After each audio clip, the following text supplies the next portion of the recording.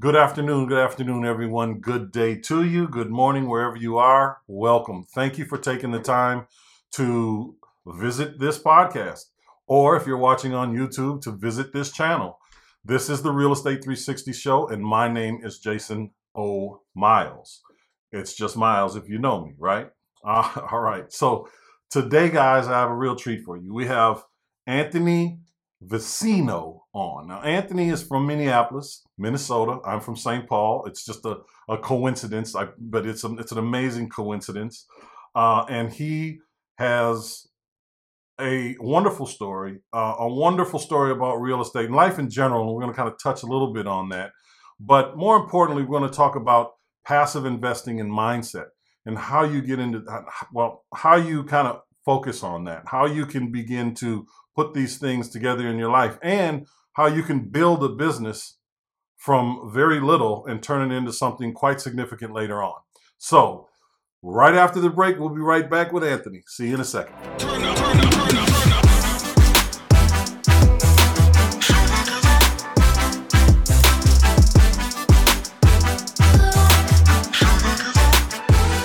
All right, everybody, this is your man Miles. We're back.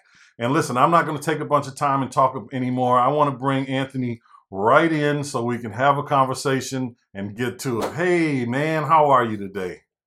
I am fantastic. Thanks for having me, Jason. I appreciate it. It's always good to connect with like a fellow Minnesotan. It is, because there aren't many of us, you know. Not many. I mean, abroad, I should say, outside of Minnesota, you know. Yeah. So we kind of get stuck there. It's not necessarily a bad place to get stuck either. I can tell you that. You know, it's funny. You know, I grew up in a military family. My dad was Army, so we traveled a ton when I was young, and it just happened to be Minnesota is where I ended up for my last 2 years of high school. And I left immediately, and then I got sucked back in, and then I left. I got sucked back in. I went and lived in like some really cool places like San Francisco and Nashville, but I always got sucked back to Minnesota. So it's home now, I guess. That's right. It works out that way, man. You know, you get used to the cold after a while.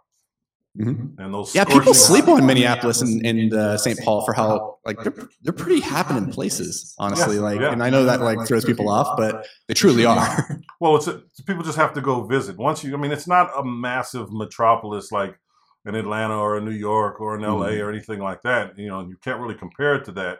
It's a slower pace of life, but there's always something to do, and it's not necessarily just going out to bars, restaurants, and nightclubs. I mean, there's so much to do outdoors. The Boundary Waters, for instance, one of my absolute favorite places to go. Unfortunately, it was burning this year, but one of my absolute favorite places to go. There's so much there. There's so much to learn. There's so much education that comes with it. It's not just going camping or fishing or, you know, whatever it is you're doing out there. I remember growing up out there in the Boundary Waters, they had, I can't remember exactly what it was called, but basically it was the Underground Railroad experience, you know, and they would do it day and night, you know, all year long, you know, because the Underground Railroad happened in the summer, the winter, the spring, and the fall. But that never stopped. Exactly. And it occurred, you know, they did this in the Boundary Waters, you know, kind of mimicking what it's like to get up to Canada, you know. But I mean, that was just one of the things. I mean, there's just so many. We used to leave, and then we got to get into it, but we used to leave the bar, you know, because everything would close, you know, at 12:30, 1 o'clock, and we'd go jump in the boat and go fishing. Yep. You know, go late night fishing. It throws people to know that we have like the #1 rated parks and recreation and bike trail system in the country, and we're like consistently rated #1 or 2 for quality of life. Like, yeah, we're buried in snow and it's cold for half the year, but honestly, like when it's not covered in snow, like we're outside all the time. Like we're one of the fittest cities in the country. And in the wintertime, it's interesting. I didn't know this until a couple years, like maybe a year ago. There's this Norwegian custom called hygge, where it's this idea that in the winter, we create these nice, warm, cozy, familial places. And so we do a really cool job here in the Twin Cities in the wintertime of making these spaces feel warm and inviting despite the atrocious weather. And so there's like this culture of just making do and being happy with what you have, which I really appreciate. When I lived in the Bay Area, I lived there for 4 years, and I eventually left because the weather was always too good. Like And it's a weird thing to say, but it's true. Like I lost sense of time. There was no seasonality. And so it became really soft. It was always like 67 degrees and sunny. And so if it was ever 72, I was too hot. If it was ever 62, I was too cold. And I was like, I've become a weenie. Like I need more variety. That's right. And you know what? That's the education system in Minnesota, again, is, second to none. And then, of course, we have the skyline. So going to what you're talking about now, it doesn't matter if it's cold outside. If you live in the center of either St. Paul or Minneapolis, you're going to be able to, get around without really ever having to go outside for the most part. I think if you're not from the Twin Cities and you're hearing this, like the Skyway, you have no concept for this. It's miles and miles of interconnected Skyway tunnels between all the skyscrapers downtown. Like you can navigate without ever stepping foot outside. And it's amazing. It's worth making the trip up here just for that. That is for certain. That is absolutely true. Having grown up there, it was a hangout spot for us in the wintertime because it was so cold. Having said that, kind of segueing in, it was an amazing thing to be a part of, because while they were building those when I was a kid, we watched real estate develop all around it. We watched dilapidated buildings, warehouses, train yards, where the trains would come and drop stuff off and pick stuff up, just shift right in front of us. I mean, literally right in front of us. The house I grew up in, when I was growing up, I remember when my mother bought it, she got a raise to $30,000 a year, which at that time was big money for my family, for sure. And we bought a house, and it was, $80,000. Those houses, and now this would have been in the mid 80s. Now those houses over there are going for high threes, 400. And I'm like, this is absolutely bananas. I mean, it's just over the moon. But that is what propelled me personally into real estate. I had an epiphany one day, and I said, wait a minute. If this can happen in such a relatively short period of time, what can I do on purpose? Because I bought some real estate from my previous business, and I bought the real estate not to make money, but to save money, because we were sending teams to different cities. And then I would put them in hotels. As I was explaining to you before, I was in the entertainment business. I'd put them in hotels, and they would run up the phone bill, just everything. The minibar gone. I mean, it would just cost so much money, not to mention whatever damages they damaged, the doors, the drywall, the paint. So I bought these condominiums in different places. And then when I got out of that business, I sold them, and I inadvertently made money. And it made me think of the house that I grew up in. And I said, I've been on the fringe of making money in real estate. What would happen if I actually put forth the effort? So that's what I did. Now you, before you got into real estate, you spent your time educating yourself at Augsburg, right? Yeah. So I went to a couple of different colleges, but I finished up at Augsburg here in Minneapolis, of all places. It's a little school. If you're not from the Twin Cities, you probably never even heard of it. But I went to school I got degrees in psychology, English, and religion, and ended up getting a master's. And it was really interesting because I was going to school not knowing what the heck I was going to do with my life. Like I was just collecting degrees because that was the thing to do. And like people said, go to college. But I didn't really have like a vision for where I wanted my life to go. And then when I got out of school, like I struggled all through school because I have severe ADHD. And that was a real, I would say a cross that I had to bear for a long time because I didn't understand how to carry the load on my shoulders. And so what it meant was like I was getting fired all the friggin' time. Like regardless of what job, if it was a landscaper or if I was a youth pastor, like I was getting fired from all these jobs. And what became clear was that I was not cut out for the corporate world. There was really no environment where I was going to be able to thrive. And it was because I was like undisciplined, unreliable, unfocused. And like when it came to working for other people, I was at my core really lazy. Like I just wasn't. I just had no incentive to work hard for other people. And Bill Gates talks about this. He says he would rather hire a lazy A player than a hardworking B player because the lazy A player figures out how to get the work done in less time. Yeah. And that was me. But like that led to like a lot of internal dissonance because I knew I was phoning it in, and it led to a lot of friction in the workplaces because everybody else could tell that I wasn't doing everything that I could be. I was just doing the bare minimum. So that led me down like this other path of like, I have to figure out some other ways to take care of myself in this life. So I went and I became a professional rock climber for a number of years, and then started writing science fiction and fantasy novels, things that would ultimately let me dictate my schedule and my life. And that all took like a kind of a convoluted path that finally landed me in entrepreneurship and building businesses, which is where I discovered a passion. But definitely when I was little, like I wasn't that kid plucking flowers and selling it back to the neighbor. Like I wasn't the entrepreneurial type. I really wasn't. It just kind of landed in my lap, and I discovered later in life that it was actually kind of a lot of fun building businesses.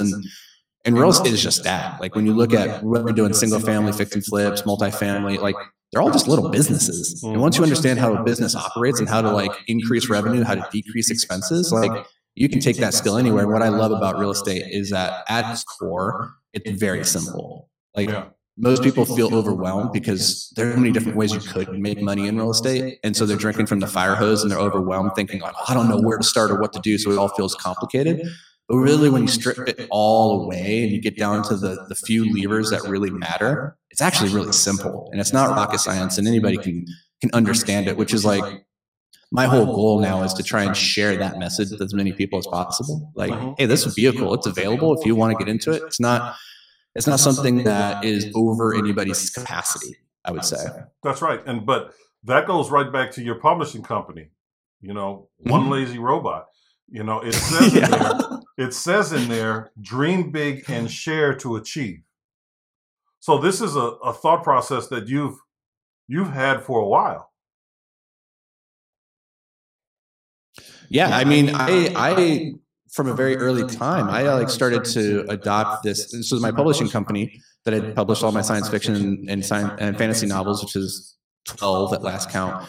Is called One Lazy Robot, and I love that name because one, it was me owning the fact that I am lazy. Like at the end of the day, I don't want to work harder than is strictly necessary. I work really hard, but I don't want to work unnecessarily hard on any task. I want to figure out how to make it simple, create systems and processes to make it efficient, like a robot, and then execute it so that I can move on to the next thing. So I'm not just continuing to solve the same problems over and over. I hate solving the same problem more than once. I want to solve it, improve it, and then move on to bigger, more interesting problems. Right.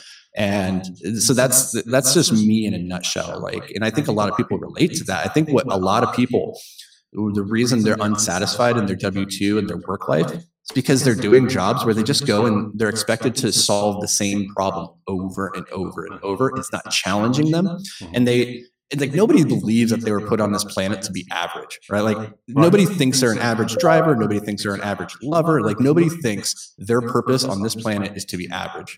The problem is when we're not expressing our greatness and living up to the potential we all have inside, or at least moving towards it, we're like, what are we doing? Like we feel discontent and frustration and all these negative emotions. And that's why I think so many people are just unhappy with where they are in life, is because they're not pushing towards their greatness, and they know it. That's for sure.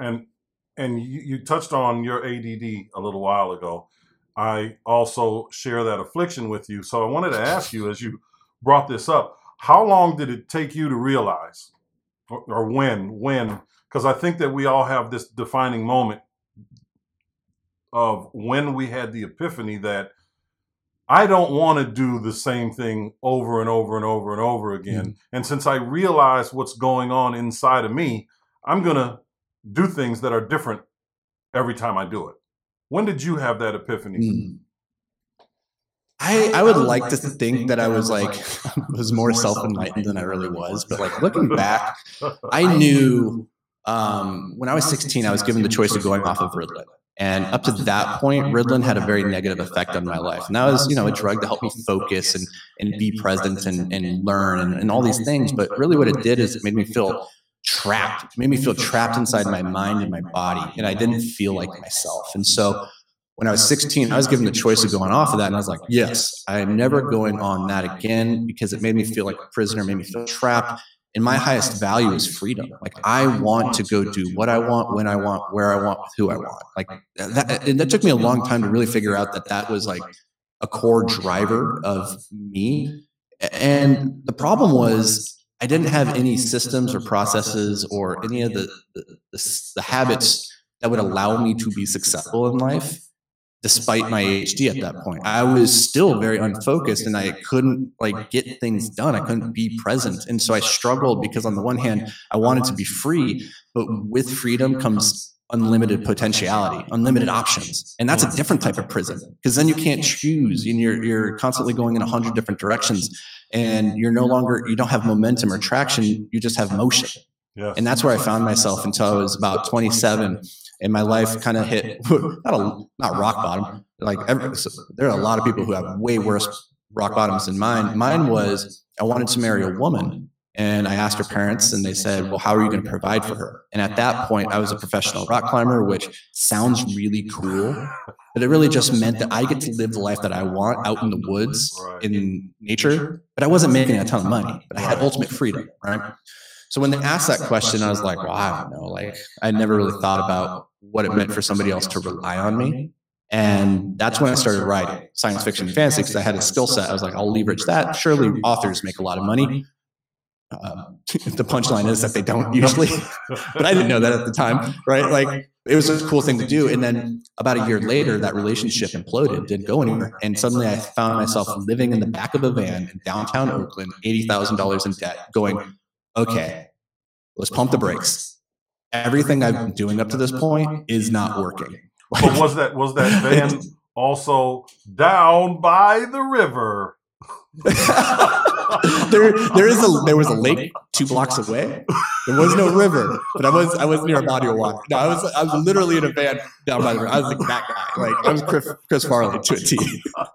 And it sounds funny, but it wasn't at the time. Right. It was at the time. I was like, holy crap, this is my life. I'm 28. What have I done? And there were 2 problems. One was, I didn't know where I wanted to go. I didn't have like a sense of direction or a goal that I was shooting for.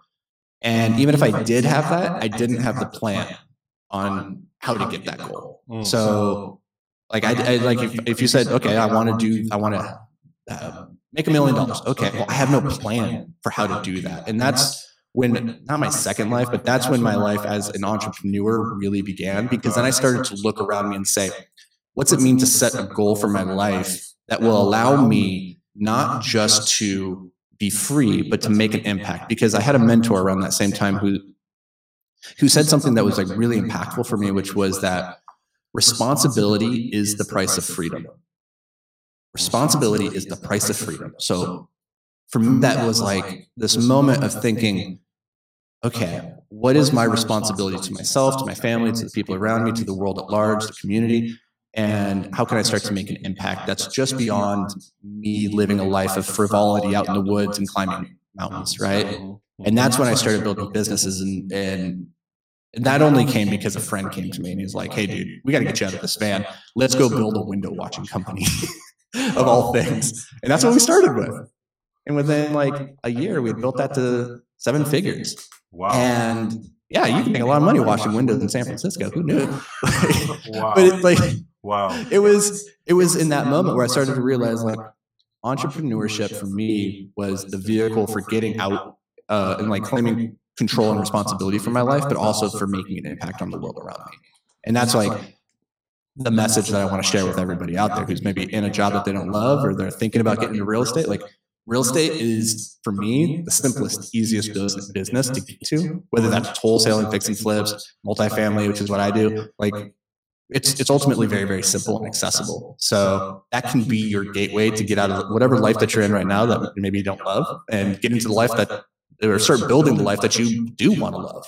Absolutely. So fast forwarding from the window washing days to that first piece of property, what did that look like? And what was the determining factor, the switch in your mind that said, you know what, I'm going to go and buy that house or that piece of property. I'm going to go and get that. And then I'm going to get another and another and another, and I'm going to make a ton of money. Because I know for most of us, when we get into real estate, we think we want to do one thing, and then that changes over time, and we ultimately wind up doing something completely different. So what did that look like for you? First, what was that moment that you said, I've got to go and buy this property to make money? So that would have been many, many years after my first window washing business. And I had gone on a string of building a bunch of other businesses. And at the time when I got into real estate, I was building a manufacturing company.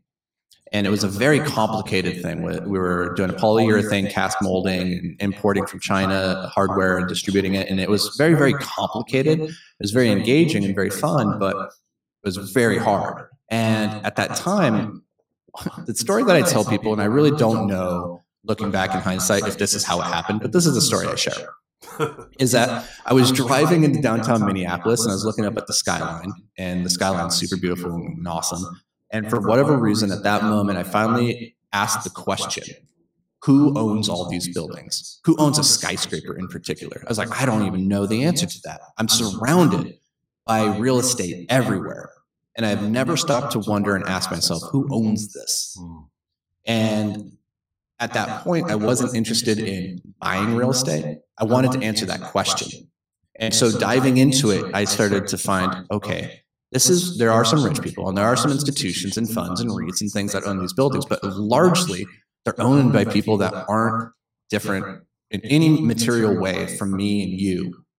And that was the moment where I was like, holy crap, why am I not doing this? There's real estate everywhere. It's an infinite playground for making impact, not just on your residents or the community, but also for your own life. And so that was the light bulb moment, is diving in and trying to figure out who owned all the buildings. And my first foray, so I did a fix and flip in college. Actually, I did 3, and I hated it. Like, I could swing a hammer, I can't hit a nail. Like, construction was not for me. And then many, many years later, a buddy came in and he was buying quads out in Oakland, California. And he's like, hey, do you want to passively invest in these with me? And I was like, sure, I'll give you some money.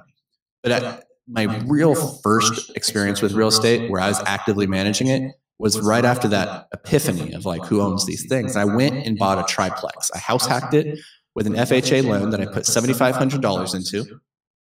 I bought the building for $246,000. And then 9 months later, it had appreciated to $375,000. This was not a fix and flip. I did not put money into it. It just organically appreciated, which sounds really cool, right? Like, yeah, that's $125,000 of appreciation just in 9 months. I'm a brilliant investor. But it wasn't due to my skill, right? It was just based off of the market was doing really well. The people around me were selling at a premium. And so I got caught up in the wave too. And so I didn't like that aspect. I didn't like not having control over my building's valuations, which led me to tend to find a better solution where I would be rewarded or penalized for my efforts. So if I sucked, I should lose. If I'm good, I should win, right? That's how I like to play the game. And so that led me into multifamily. So assets that are 5 units and larger, their values are based off of not comparable. So it doesn't matter what the guy next door really sold for. It's based off of the income approach. So how my buildings are performing as a building based off of how much they generate in profit. That's what my building is valued based off of. And so that's what I made the move. I started buying larger and larger multifamily assets, and haven't looked back since. And how long has that been? Since the moment of your first multifamily? It has been about 7 years. Yeah. And so my experience was similar to yours. Coming out of the financial crash, you know, I lost a ton of money in the single family space. I mean, I lost everything actually, and had to rebuild from that. And I knew before the crash I wanted to get into multifamily, but I didn't make the transition fast enough. So moving forward a few years, I said, all right, I'm making a little money, I'm wholesaling, I'm fixing some houses. I can afford now to go and start to buy some of these smaller multifamilies. So I started to buy 6, 8, and 12 unit buildings, value add opportunities in Alabama. in Birmingham in particular. And the reason that I wanted to go there is because I could buy it and fix each unit for $10,000 to $12,000. You know, it's you can mess up, but you're not really going to mess up. I mean, you can mess up and you can come back from it. You can learn how to be an operator and tighten up your skills in situations like that. So I wound up buying collectively 44 properties, held them for a little while, repositioned them over a 12-month period of time, sold them, and then I went and bought a 60-unit building. Then I went and bought a 48-unit building. Then I went and bought another 60-unit building. And, you know, that was what it was for me. And I like to call it mailbox money because, you know, that's what it is. If you're operating efficiently, you've got good management or management processes, you can do very, very well. And then it's a matter of scaling. You know, where do you want to take it at that point? Especially if you're the owner operator, because you're not really sharing in a lot of that equity if you're not raising the capital, right? Or even if you are raising the capital, you're still going to have anywhere between 50 and, if you're Grant Cardone, 94% of the equity, right? Yeah. Yeah. So, yeah, I mean, it's interesting that you mentioned, you know, the financial crisis, 2007, and your experience with single family homes, because I think a lot of people, when they think about real estate, their first reaction is it's risky. And because they think about 2007, they're like, that's all I heard about was like the market tanking. And you have to separate real estate and understand that there are different buckets. Not all real estate's created equal, right? Like a multifamily asset is different than a commercial or like an office building, which is different than single family. And largely the financial crisis in 2007 and 8 nailed the single family market. It got crushed because that was really based off of the comparable approach, right? And so everybody was like bidding up the houses, and then there was no underlying value that was substantiating that. Whereas the multifamily assets, we saw less than 1% foreclosure rate on them because the way that the banks were loaning against them is based off the debt coverage ratio. And as long as the building is performing above and beyond the certain, you know, reserve requirement, it's good to go. And so we saw some stagnation during that period in this particular asset class, but we didn't see an implosion. And a lot of people, like in the multifamily space, didn't really end up getting burned in the same way that, you know, single family people did.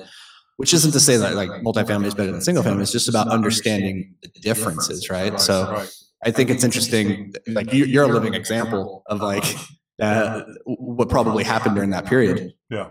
And that's exactly right. I mean, when we look at things like that, when we look at where you can go and what you need to do, especially in the single family space, I work with a lot and do a lot of training with people that are coming into the business, right? And we have different ways, different avenues for them to get into the business. But like you said, you know, people think that they need to start right there. Well, if you meet someone who's got, you know, a bucket full of cash and the willingness to do it, I mean, the single family space is not the place for them unless they want to be a lender, right? But if they're looking for something different, that's just not the space for them. And as you said, the valuation there, how it's valued is so very different from one situation to the other. Having said that, certain areas will have a cap rate. And your ability to go into that area and change it, basically, add value. Like, just to give you an example, we're looking at a property now. It's half of an apartment complex, right? Because they cut it up, but it's pretty big. Still 200 and some odd units. But even at the price we're getting, it's a value add situation. Once we have gone in, done the renovations, the area should be a 9 or 10 cap. Just gives you an idea of what that area is really like, right? But once we do the work based on the rents that we know we're going to be able to get over there, it puts us at like almost a 17 cap. I think this is a really internally that's internal.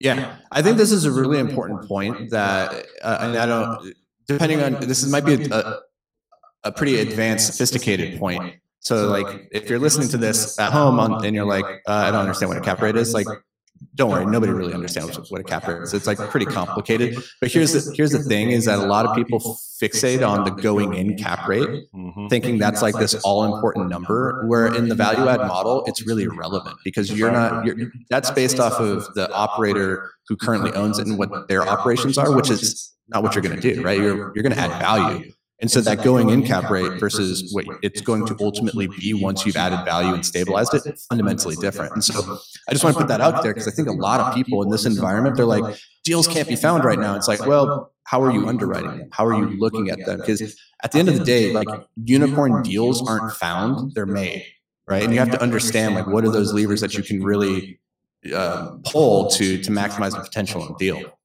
Good point. I mean, that's a phenomenal point because you're right. It is irrelevant when you're looking at it from a value add perspective. But when you're underwriting it, and what we say when we talk about underwriting is, looking at what it's cash flowing at right now and where else can profit centers be created or increased, right? Can rents go up? Can you make more money off of laundry or whatever the scenario is?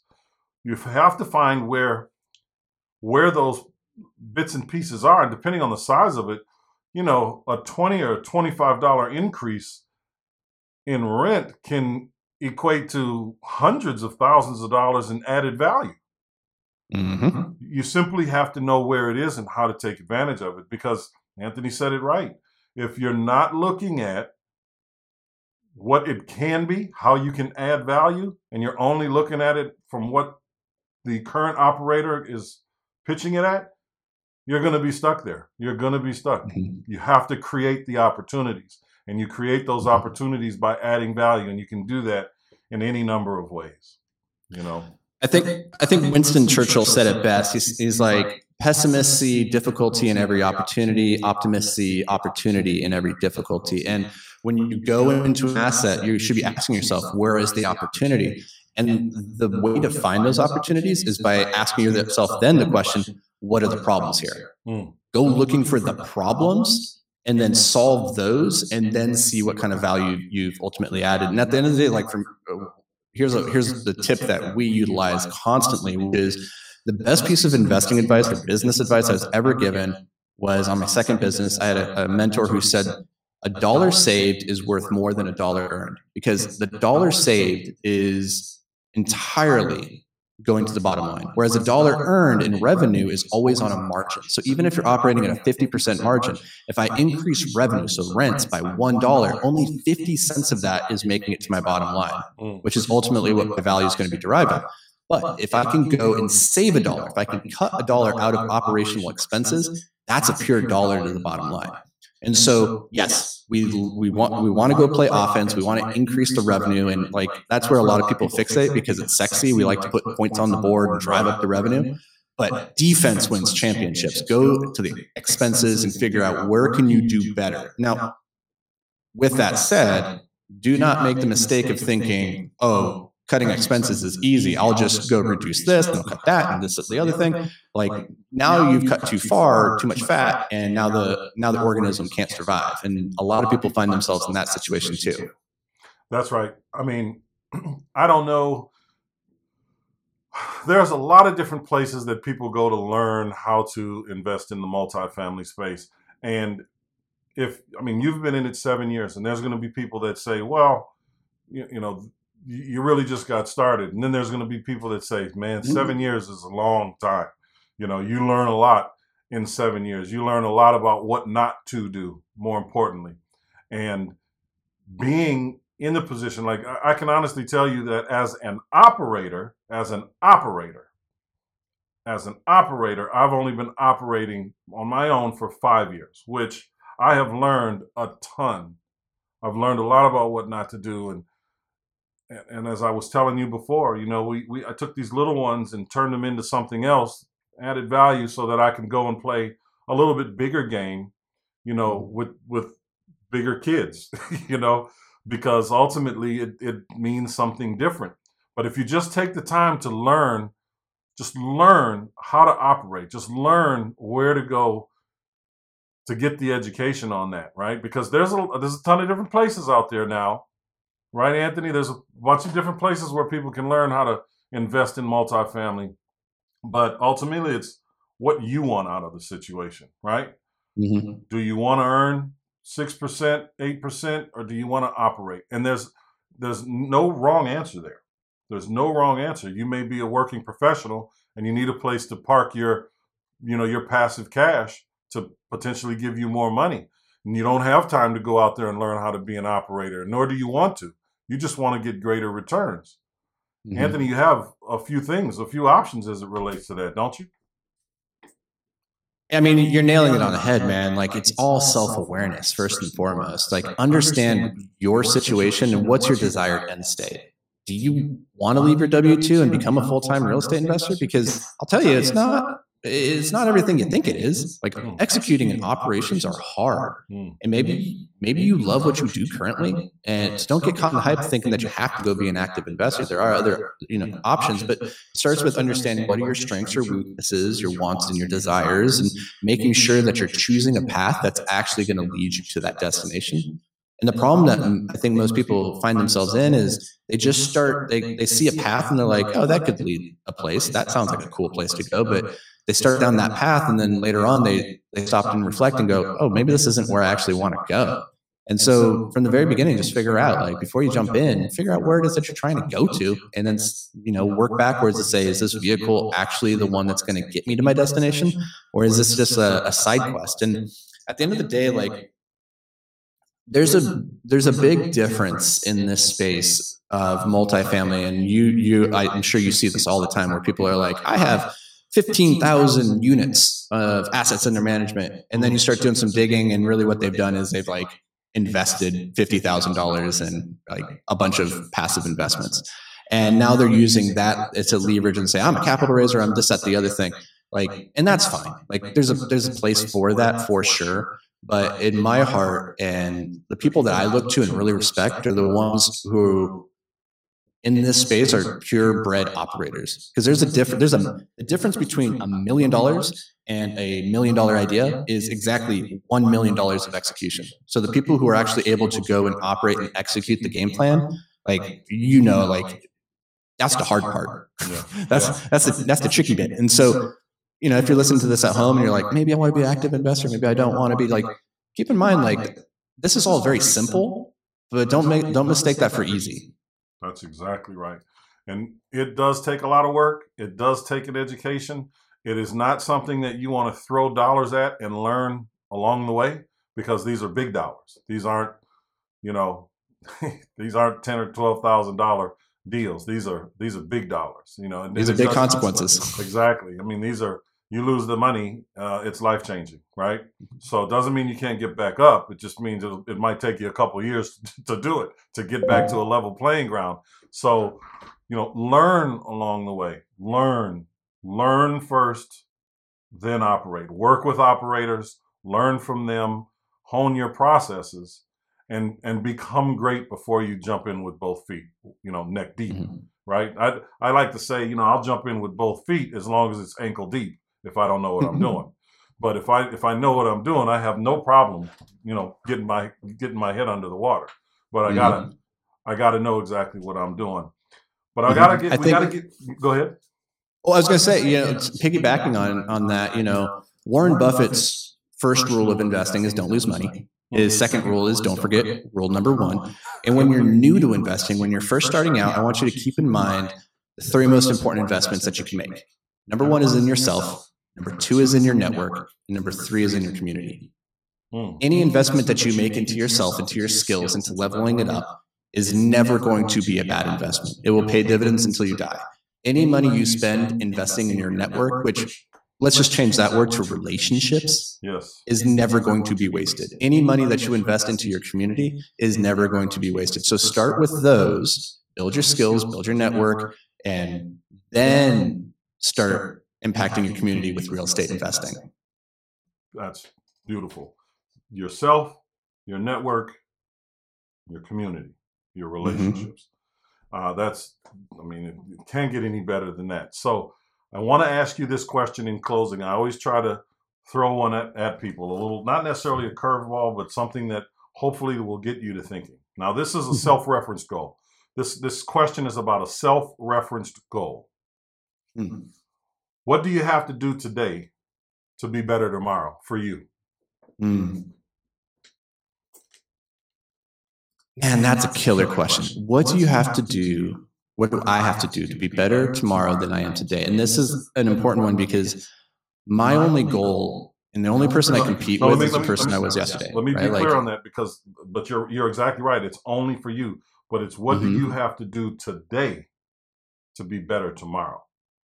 Not what you have to do tomorrow to be better today.